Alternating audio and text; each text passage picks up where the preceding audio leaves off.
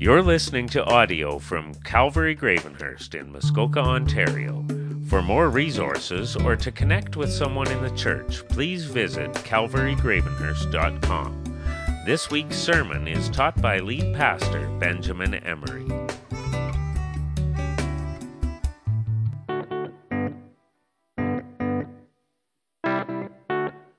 If you hopefully you have a study guide that has all 8 of the sermons in this series in there. We are on sermon number 2. If you missed last week, you can always listen to it at the on our website, calvarygravenhurst.com. You should have a Bible on your seat too. We want you to be able to know the Bible for yourself, so that you can be able to know the truth, and so that it can set you free.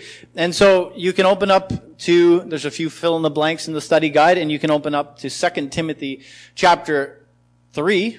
We're going to be there a little later. We're going to start out in a couple of minutes in Matthew 24. So you can mark 2 Timothy chapter 3 and then open up to Matthew 24. As you can see, maybe you're new at Calvary. Some churches, well, typically the church, the way you'll find a lot of churches now in 2021 is, if they're open, is they'll either be traditional churches, very traditional, with a lot of seniors population, or they'll be young, trendy sort of churches with a lot of young people. But we believe that the biblical church, the church we see in the Bible, is a church that is mixed generations.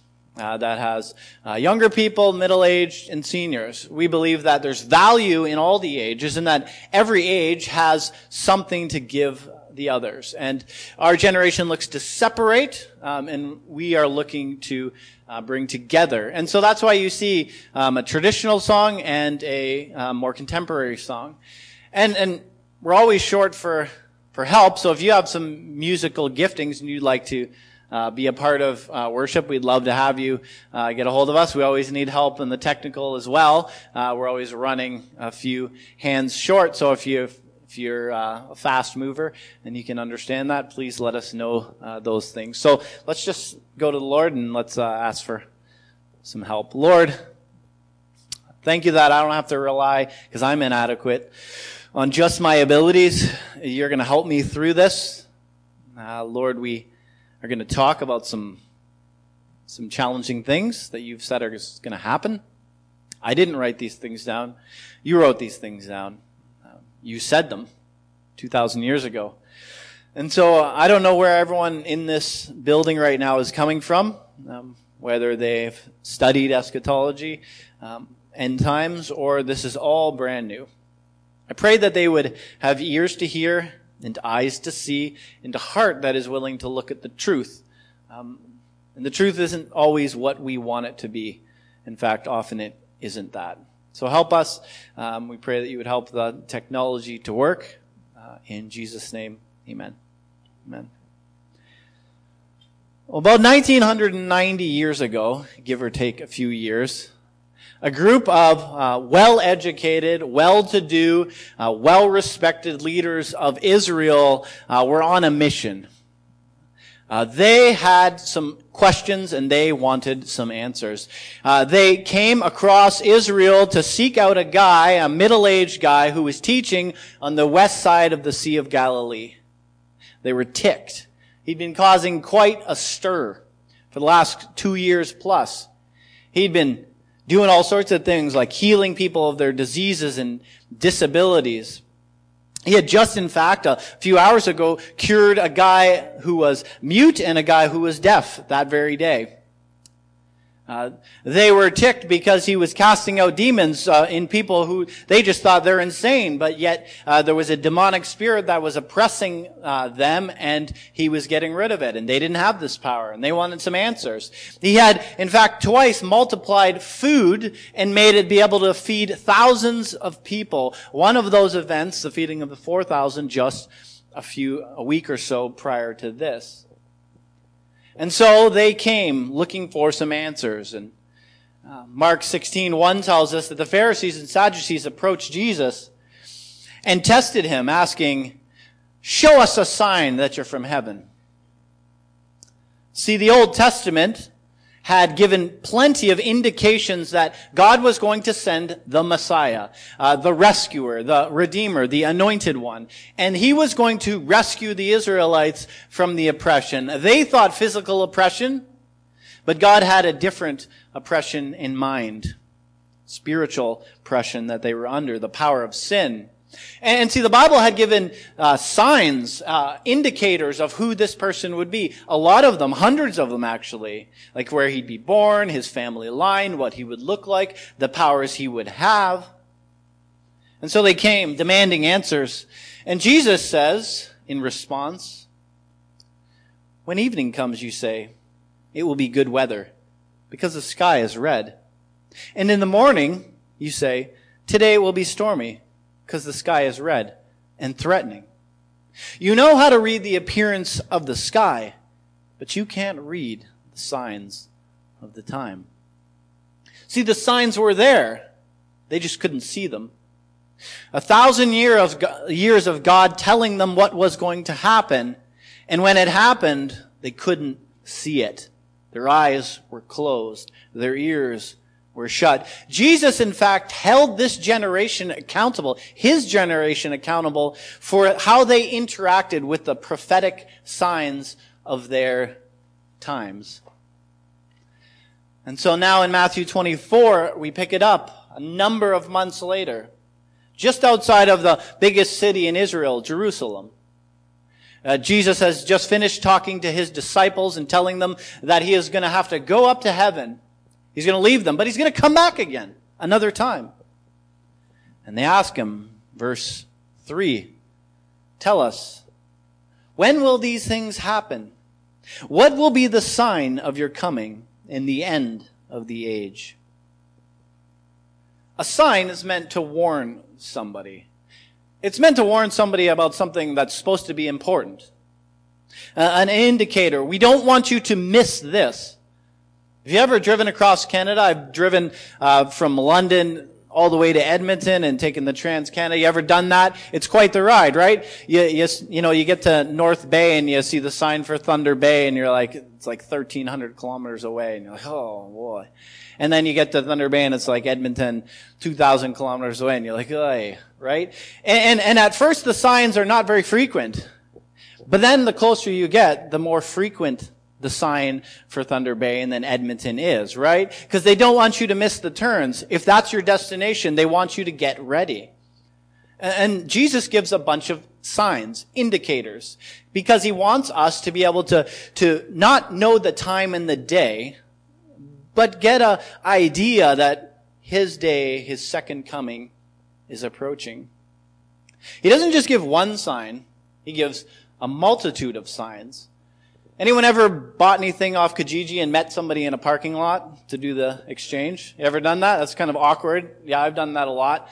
I remember I was buying something. I don't remember what. And I met him. Okay, he was coming from Toronto. I was coming from here. we're going to meet in the Cabela's parking lot because I wanted to visit my favorite store while I was there. And so I don't remember the color of the vehicle, but let's say it was blue. I remember he just told me the color of his vehicle. I'll be in a blue car, we'll say. And so I pull in, and there are 100 vehicles, and probably a couple dozen of them are blue vehicles. And so I'm driving around, I'm like, there's not enough signs or indicators for me to know who you are. And so I text them, what's your model, what's your year, and where are you positioned? Where's your car positioned, right? I needed 4 indicators to help me narrow it down. And that's the thing Jesus does. He doesn't just do 4. He does a lot more than that. Dozens of signs so that we can know the time of his coming. He says it's going to be a bunch of signs and they're going to increase in frequency. That's how you're going to know them. They're going to start to overlap and then they're going to increase in frequency. He calls it in verse 8 of Matthew 24, the beginnings of labor pains. Now, newsflash, I've never been pregnant, and so I don't know what it's like to give labor, but any mother would tell you that as that baby is getting ready, the closer it comes to that day, the worse the labor pains get. My wife had something when she had my son Levi called Braxton Hicks contractions, meaning she got contractions very early on in the pregnancy. And so it mimics like the baby's coming. And so we kind of got used to it every day, multiple times a day, these contractions would come along. And I sort of got into the place where I'm like, oh, maybe this baby, it's just another contraction. It's a false contraction. It's not going to happen. Until about, my son was almost a month early, one day she's like, I think he's coming. I'm like, okay. I didn't quite believe her. And so we had our go bags, our bags packed and took the bag and I, being the forward thinker, had packed a bag of beef jerky in the backpack. And so she's sitting in the chair, in the comfortable chair they put her in, and I'm like, well, maybe this will be, maybe it won't, probably not. And so I, being the gentleman I am, offer her some of the beef jerky, thinking that she might want some, and she gave me a look. I don't want your beef jerky. This baby is coming, or something along those lines. She wasn't impressed. Right? This was not a false contraction. This was the real thing. And then Levi came out really close. And that's the thing, is the intensity picked up. And I wasn't obviously carrying the baby, and I didn't know that. And that's what Jesus says will happen. Frequency and intensity at the signs of the coming of the end of the age. And that clock, we could say, started ticking 2,000 years ago when Jesus went up to heaven. And it's been ticking down ever since. But as we look back through history, we can see it's increasing in intensity. And more of the signs are appearing, especially in the last 40 or 50 years.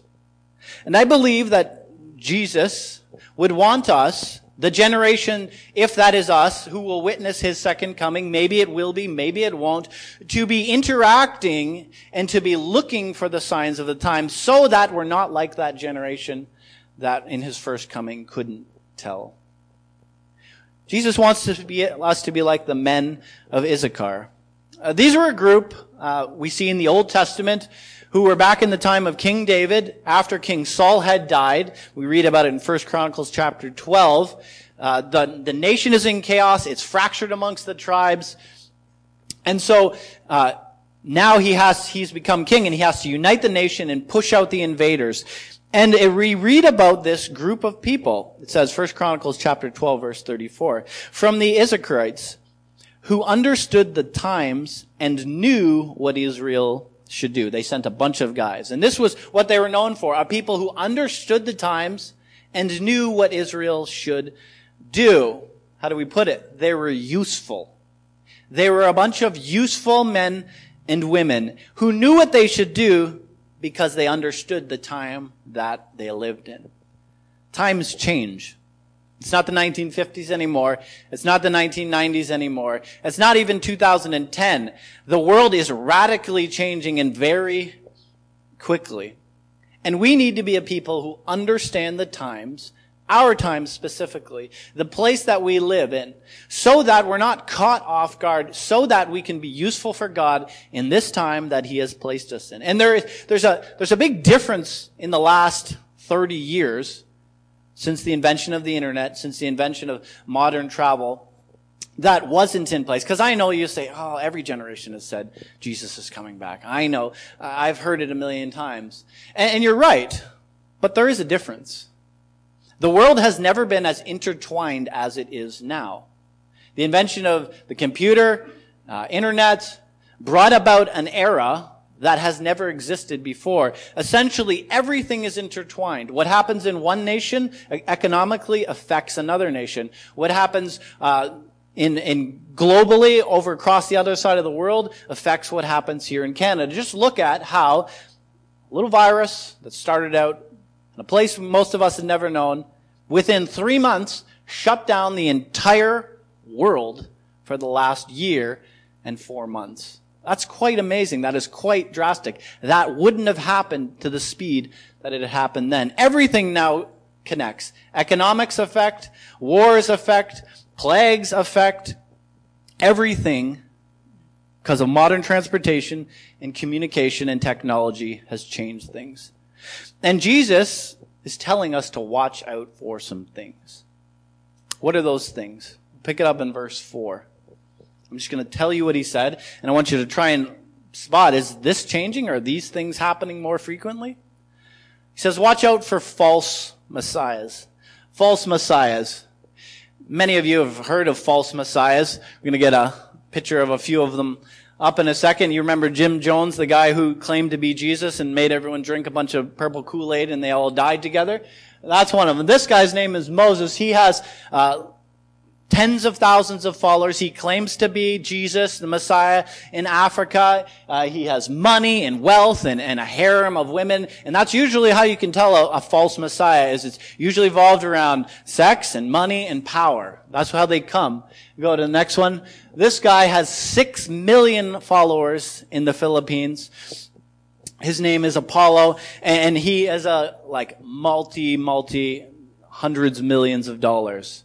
And again, you can always spot a false Messiah. And that's why Jesus told us, many will come out and say, here I am. Many will come and say, I am the Messiah. And he says, don't listen to them. Don't go out. I'll come the same way that I left, in the clouds. It'll be unmistakable. You will know who Jesus is. And in the last 100 years, we have seen an increase in the amount of people claiming to be God's Son, Jesus.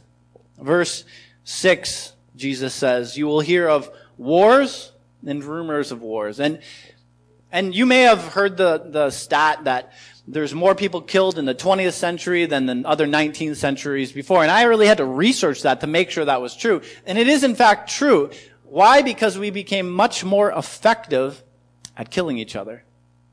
That is the reason. We are getting, the wars when they happen are getting much bigger. But they're also increasing in frequency. This map, if we can get the map up, this is a map as of yesterday, or a couple days ago when I put it up, is a map of all the current conflicts. If those are colored, that means there is a war of some sort going on in those nations. And there are all different kinds of wars. There's religious wars, like what's going on in Afghanistan. The Americans will be out of Afghanistan by September 11th. And the Taliban already controls 75% of the nation again. And it will most likely collapse into their extremist hands within the year. There could be civil wars like what's going on in Ethiopia, if you've been reading about that, where a nation is warring against each other. It could be a terrorist war like what's going on in Mozambique or Nigeria, where Islamic extremists last week took 140 little children and are holding them ransom someplace in the jungle. It could be a rebellion like what's going on in Colombia again and looks to be going into civil war. It could be a drug war like what's going on in Mexico, where the government is actually less powerful than these cartels that control much of the land. But then there's conventional things. What's going on with Russia right now has gotten very aggressive with the U.S. and Britain. Last week, they threatened some of their ships and said, if you come any closer, as they were going by to the border along where they took that country, along Georgia, where they took, 4 or 5 years ago, where they reclaimed it for the Soviet Union. They said, if you come any closer, there'll be no warning shots. We will engage in warfare with you. There is aggression amongst the world powers.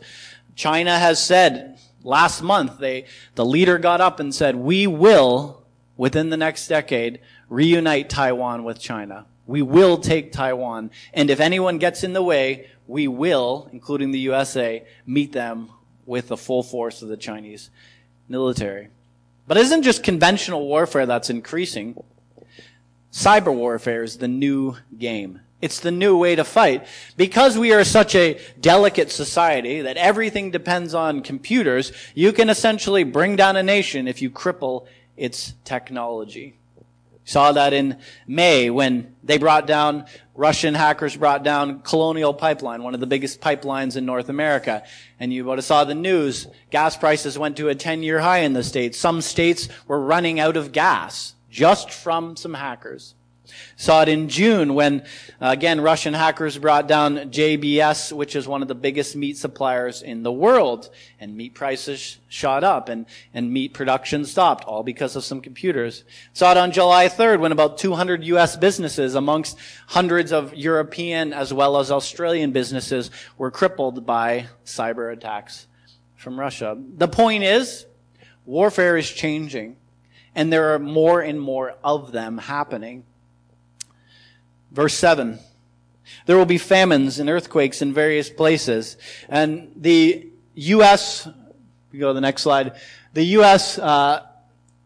Geological organization that works for the U.S. government compiled all of the earthquakes that were over 6.0. So they wanted to be able to register earthquakes going back 100 years so that they could tell before modern technology, because you would feel something over 6.0, if earthquakes were increasing. And they came up with the very real data that, yes, in fact, they are increasing. Verse 9 says, Jesus says, remember, this is Jesus Christ.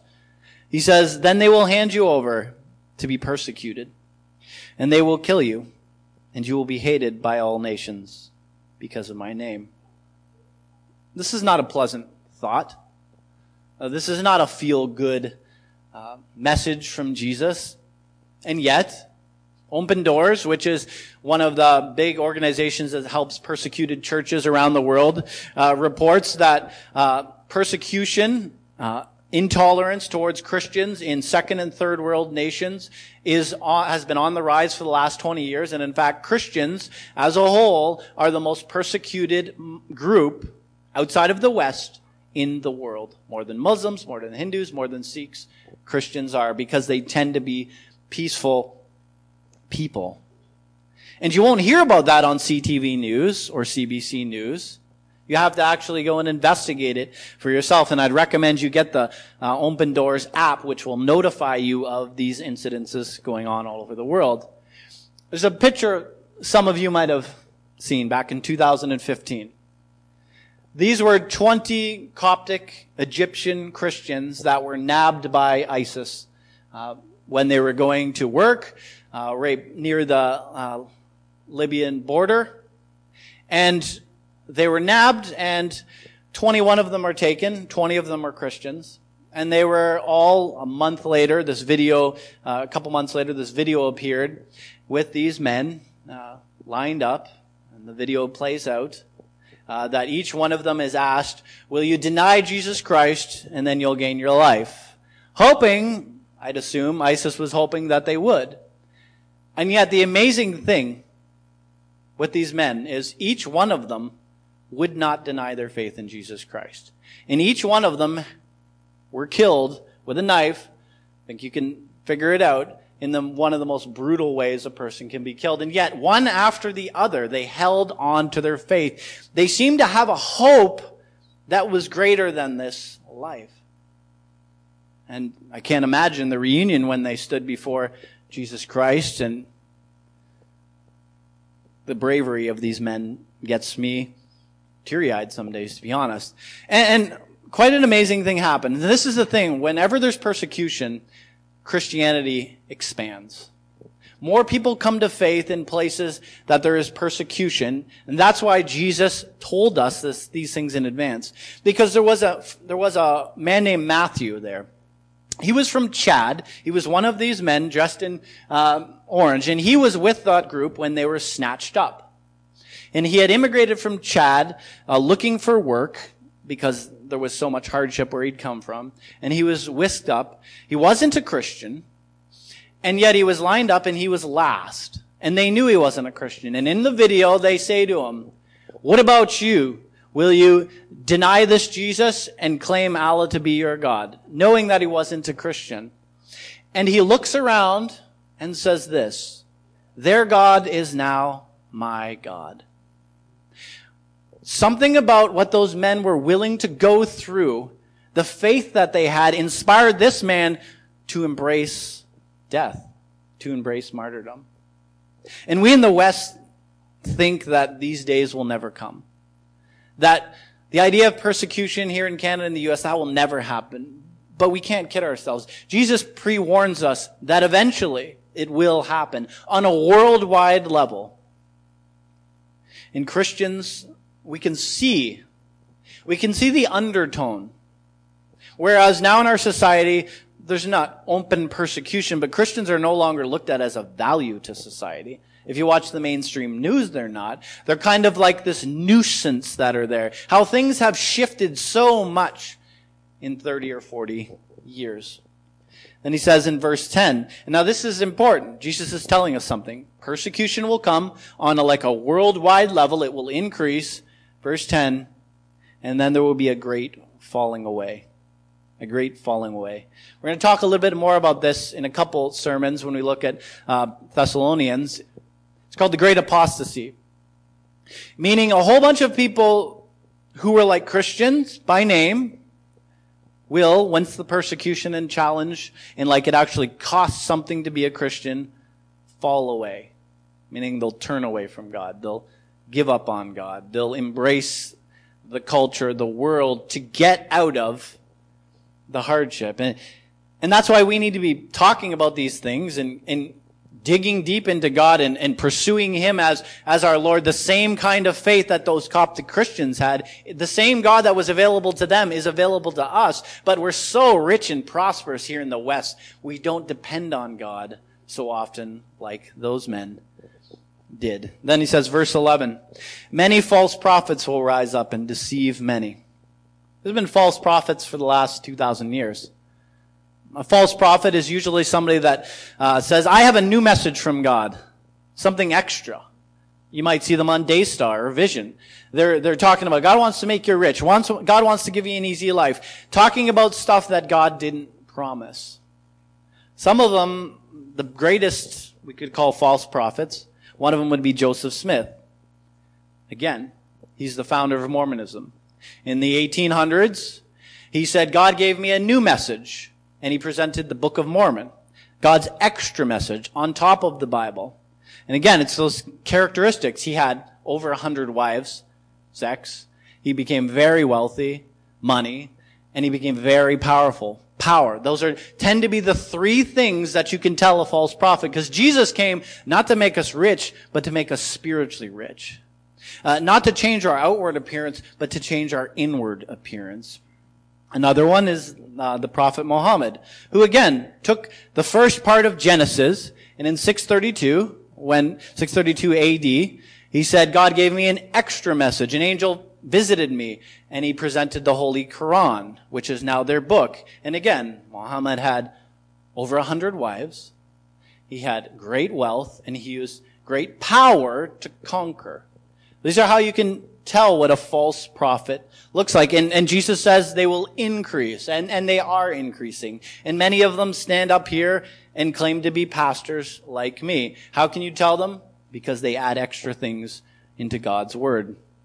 Verse 12, Jesus says, because lawlessness will multiply, the love of many will go cold. Can you go back to that map of the nations that are currently at war? Now, I want you to look at that map. Is there anything that sticks out on that map? Like of the places that are colored to not colored? And this is all available. You can check it out online. The places that are not colored are mostly all either dictatorships or they're like first world nations. They're dictatorships like China, Russia, whereas people don't really have freedom, or they're first world Western nations, right? And here's the thing I want you to understand is that things are civil when there's prosperity. Like, you have freedoms. You don't have to worry about walking down the road and nobody's going to come in and confiscate your wealth when there's prosperity. But take away the prosperity and often the civility of a nation goes with it. And that's why you can see a lot of the places where there isn't prosperity, there's war, there's anarchy, or they become dictatorships.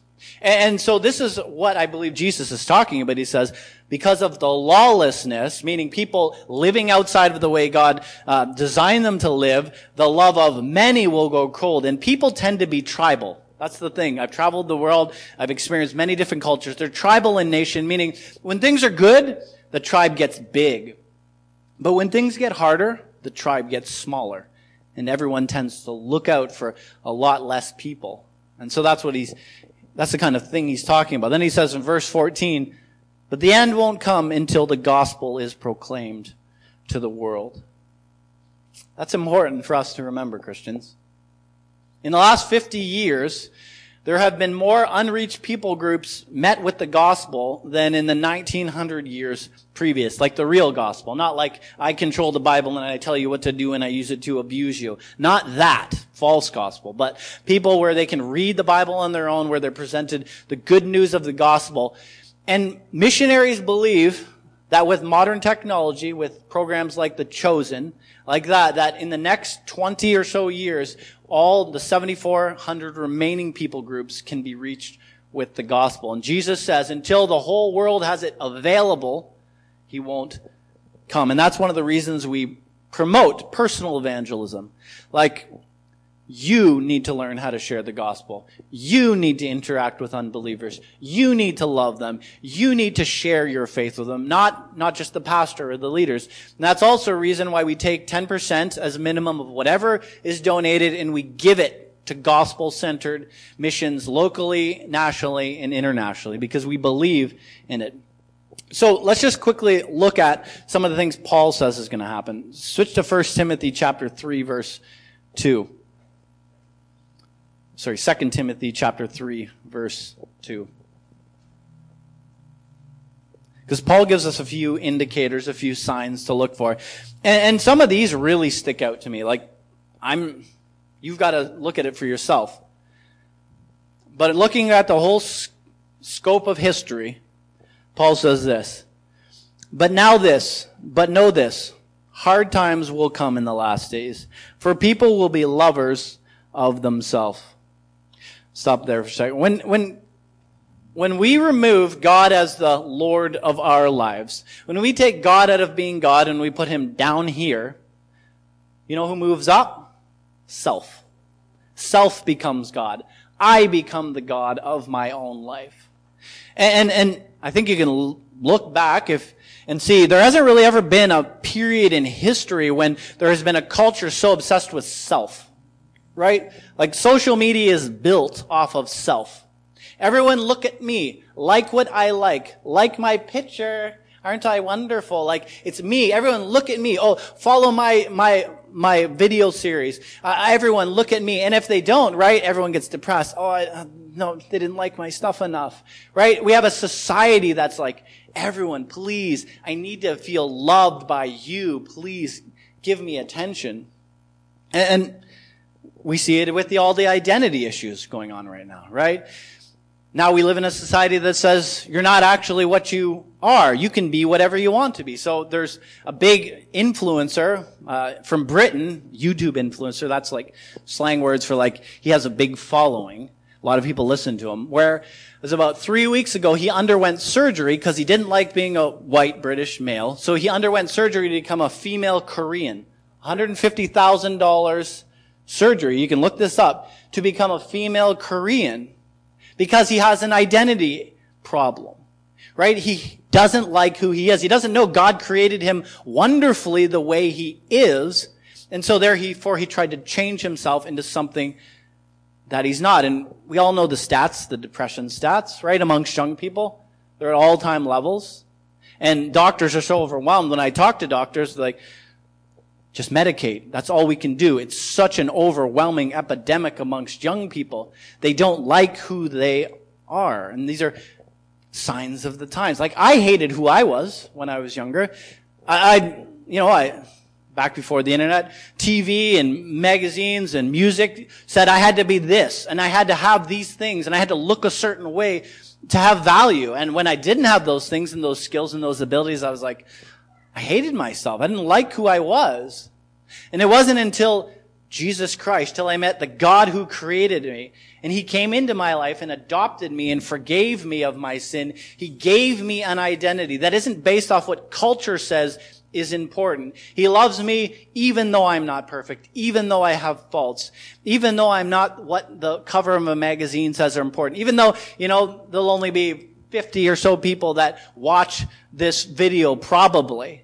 right? It doesn't matter because God loves me and he has met me and redeemed me and he's made a place for me in heaven. And that's what people need to know so that they're not lovers of self. But with lovers of self follows lovers of money. And that's what he says next in verse 2. Because when you take God out and you put yourself, if that's your main goal, then money is the thing that will help you please yourself, right? The dominant religion of our time is not formal religion, it is now finance, says Simon Critley, a Christian theologian, which is true. Think about it. The height of church attendance was 1963 in Canada. It's been declining ever since. Ever since we've taken a lot of the things that are important out of the Christian faith and just said he's a God who shifts with culture and he's good with whatever. But you know what has also been, what's been increasing at the same time? Anyone being able to chase after wealth. Building wealth. It used to be, you're rich, there's a small middle class, and you're poor. And most of us would have just stayed in whatever class we were. But ever since modern communication, now everyone can participate in this world economy. Right? The Great Depression, for example, happened in 1929 by a stock market crash. You know how many countries were involved? About a dozen. US, America, Europe, and Australia. That was all that could really be involved in the stock market at the time. Now it's anyone with an internet connection and a Robinhood account can chase after wealth, can chase after accumulating more. And so that is what people are after. A pastor I listen to sometimes, he states it well, a British pastor, Pastor O'Shamus says, money means a lot of different things. It's much more than it appears to be. It is God's greatest rival. It is much more than a paper or metal or the plastic it's printed on. It is our love of things. It is our escape from dependence on people. It is our security against death. It is our effort to control life. It is much easier to love things than to love people. Things are dead, and you can possess them easily. If you can't love people, you will begin to love money. Money will never hurt your feelings. It will never challenge your motives. But neither will it respond to you because it's dead. After a while, the problem is with many as they begin to show. They look dead themselves. After a while, they become incapable of loving people first because they love money first. Money is neutral, but the extreme attachment that people put to it is not natural. It is a kind of opposite religion. The religion of God is love, and the instinct is to share and to give away. But the instinct of money is to accumulate more and more for yourself. And that is what we see going on in our society. That's why Jesus said in Matthew 6:24, you cannot serve both money and God. Not that money is evil in itself. Then he says, boastful and proud. And we pride ourselves on a nation, on being a group of people. We can accomplish anything we put our minds to. We don't need a God. Science and technology, we can do it. Not that there's anything bad with those things. But we genuinely look to those things to save us and to provide for us. He says, people will be demeaning and disobedient to parents and ungrateful. And I want you to think, if you've been around the world, if you've been around for more than 20 years, can you remember a time when children have been more disobedient and spiteful towards their parents and those of the senior ages as they have and as they are now? Can you ever remember a time when there was this blatant disregard for the parent? That it is no longer something to honor, but something to challenge, something to push against. And that we no longer want to, even in churches, intermix with ages. That it's, you go to yours, we'll go to ours. There is this ungratefulness. There is this blatancy. When I was a teenager in the 90s, like we'd go and get into trouble away from adults. That's what I did. I got into a lot of trouble. But we didn't do it in front of adults. I was at the beach the other day with my wife, And there was a group of teenagers who were purposely being as rude and as ignorant amongst a large group of families, women and kids, challenging grown adults, 14, 15, 16 years old, blatantly no respect for anyone. And where were their parents? I don't know. But this isn't something you just do. It's something you learn. Ungrateful. We are the richest nation in history. We have more wealth. We live better now than the King of England did 100 years ago. We have better food. We have better air conditioning. We have air conditioning. We have better homes. We have more information at our fingertips. We can travel faster than the King of England did. We have better communication. But how often are people seldom happy and grateful and are thankful, right? It's not a common thing. Then he says in verse 3, unholy, unloving, irreconcilable, slanderous, without self-control, brutal, lovers of pleasure rather than lovers of God, holding on to a form of godliness, but denying its power. We see it. What is one of the biggest industries? A $97 billion industry a year? Pornography. What is the second fastest growing industry? Human trafficking. Those things intermix. Nowadays, you can take the most depraved, evil things, you can put them on a screen, and a 10-year-old can access it on his computer, right, or on his phone. This is the culture we live in. A culture that loves what is evil, loves what is wicked, loves what God has said is not good. And so Jesus and Peter and Paul, they all warn us of this combination of signs, this increase in frequency, of intensity in the period leading up to either his second coming or the tribulation, depending on the eschatological approach that you're coming with, which we'll talk about in a few weeks. But he's warning us. He's saying, when these things start to pick up steam in intensity, get ready, watch out. And there's really only one way we can see these things happening. It's by living in the light. By living in the light. One of the only reasons we could defeat the Taliban at night, when they moved through the landscape better, quieter, they knew the landscape as we didn't, was night vision. That changed things. The ability to look through the darkness as if it was daytime.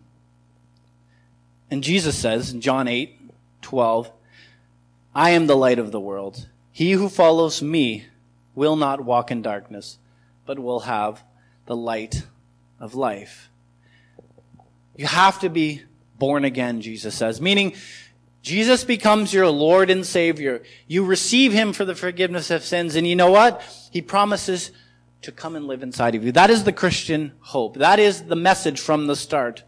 That God is interested in fixing you from the inside out, of being your God, of being in relationship with you. That is different from any other religion where you have to work to get there. God says, come to me and I'll take you now. I'll move you from darkness into light.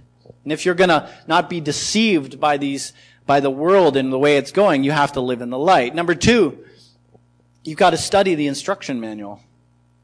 It's this. You've got to know what it says. And I'm amazed at the amount of Christians who have never actually read this. You need to know this. Peter says, 2 Peter chapter 1, he says, it's a lamp shining in a dark place. He says, pay attention to it. It's like a lamp shining in the dark place. Number 3, you need to have the Holy Spirit living in you strongly. Jesus says, John 14, verse 26, the Helper, the Holy Spirit, whom the Father will send in my name, will come and teach you all of these things. And 4, you need to have wise friends who won't deceive you.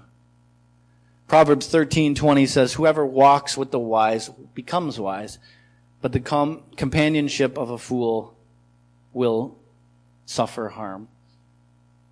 And as we see these things increasing, we need to plant our roots deep in Jesus Christ. Like I tell you this, Christians, things are changing. It's not just good enough to go to church anymore.